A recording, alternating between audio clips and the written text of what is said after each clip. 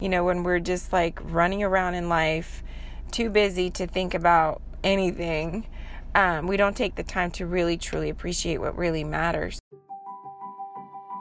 This is the Against the Current podcast. Against the Current is a faith-based counseling ministry that helps individuals, couples, and families experience emotional, mental, relational, and spiritual transformation through biblically based principles with one-on-one counseling, workshops, and seminars. If you want to find out more, head on over to atcmcounseling.com. Hi there, Katya Mills here. Welcome to 10 Minutes to Freedom. I'm so glad you've joined me. And I have a very sweet topic to talk to us about today. And I'm sharing this with me as well today because it's so important for all of us to have on a daily basis. And especially if you're going through a difficult time, if you're going through crisis or trauma in your life, or even if you're not, it's important for us to have this every single day of our lives. And it is none other than hope. Yes, we all need hope. Faith, hope, and love. Those are the three amigos, right? That we need to have. And hope is sandwiched in the middle and between the two. And it is very important. And I want to just focus on that for a little bit because sometimes when we're in the midst of trouble and in the midst of a lot of stuff in our lives, it's hard to have hope. It's hard to think of a brighter future. Or if you are just, have come to a flat zone in your life and there's nothing happening, you're not excited about anything, it's hard to have hope for the future as well. But we need to encourage ourselves. Basically, this is something we have to start on our own. We remember hope. Oh yeah, hope. Let me get some hope. And how do I get hope? Well, we can start by what God, who made us, says about it. Very familiar scripture, Jeremiah 29:11 says, "For I know the plans I have for you, declares the Lord." A plan for a future, to give you a future and a hope. And I kind of paraphrased it, but you guys are probably very familiar with this verse. If not, then definitely check it out. But God promises us a future and a hope. And here is another one to think about, which is Hebrews 10:23 and 24. And this is in the Message translation. It says, "So let's do it. Full of belief, confident that we're presentable inside and out. Let's keep a firm grip on the promises that keep us going. He always keeps his word." I love that. I'm just going to stop right there. So it says he always keeps his word. So some of you need to be encouraged with that today. If God has placed a dream in your heart, or you've had a vision of something you need to do, or better future, even if you can't see the future, a better future for yourself, remember hope. Remember that God always keeps his promises. And especially we need to force ourselves many times to see good in things, even in the midst of the storm. And it reminds me of, one of my favorite musicals of all time is The Sound of Music. And by the way, if you need hope, there is a great way to get hope, is to watch a great musical. It'll always encourage you and put you in a sweet mood. But Julie Andrews encourages the kids, in the middle of the thunderstorm, right? Most of us have seen this lovely story.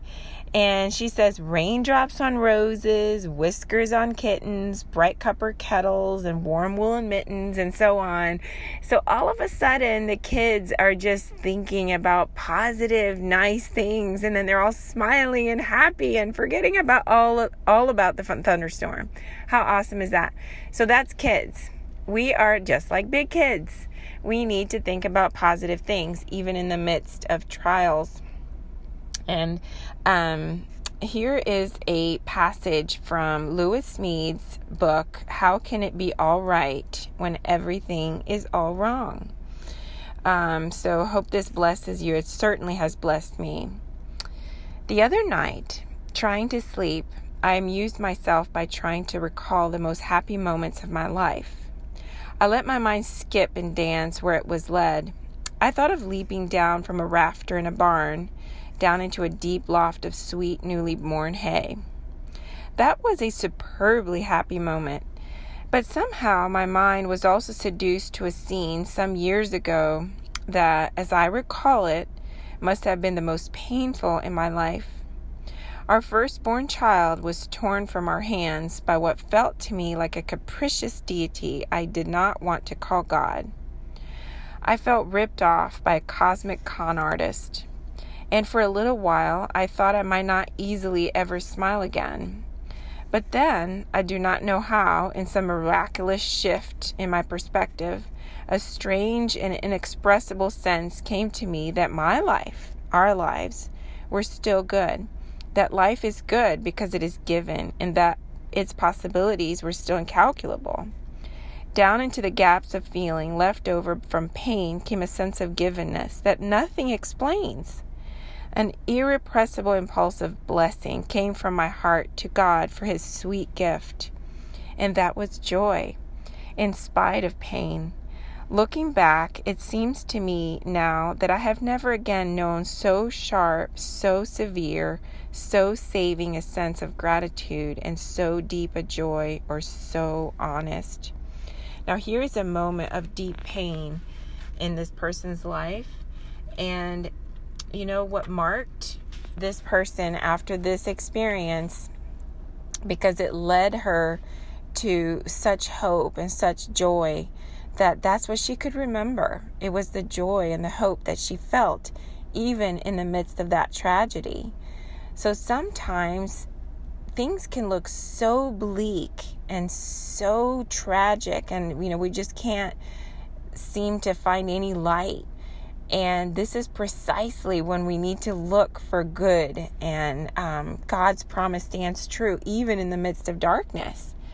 And here's another little clip that I wanted to read from Alexander, I don't know how to say his last name, Solzhenitsyn. Sounds like Russian to me. And this is what he says. It was only when I lay there on rotting prison straw that I sensed within myself the first stirring of good. Gradually, it was disclosed to me that the line separating good and evil passes, not through states, nor between classes, nor between political parties either, but right through all human hearts. So bless you, prison, for having been in my life. Sometimes even a prison can be a blessing, because we can just be forced to slow down and see things for what they really are, and really cherish what really matters. When we're just like running around in life, too busy to think about anything, we don't take the time to really truly appreciate what really matters. And don't wait too long to encourage yourself with hope. Even if, there's a verse in the Bible also, Proverbs 13:12, that says, hope deferred makes the heart sick. And that can be a tragic thing that happened. And it has happened to me before, when I just felt like it was taking so long for things to get better. I just kept hoping, kept believing for something to happen in my life, for things to start changing and turning around for the good. And it was taking so long. And I had lots of pity parties. And that verse really spoke to me. My hope was being deferred and my heart was sick. And you know what? Even in the midst of that, I encouraged myself, and I decided, my will spoke up, and I said, no, I will not stay down here. I will hope. I will decide to trust and believe that there is good in my future, and I will come out of this. And I did. I really did. But my heart was sick in those moments. So I had to make a decision to hope again. And hope has made all the difference. It's important to, even today, to see tomorrow in a positive light. So I hope this has helped you. And if you are struggling with finding hope in your life right now, just reach out, get help, seek God's promises, look at positive things, maybe look at your life, good things that have happened, or look at a musical or a nice story that will encourage you of other people, how they found hope in the middle of tragedy. So with that, I hope this has encouraged you today, and I love to hear from you. If you have any questions, comments, or prayer requests, you can feel free to go to atcmcounseling.com, and I will chat with you there. All right, you guys have an awesome day. We'll talk soon. Bye.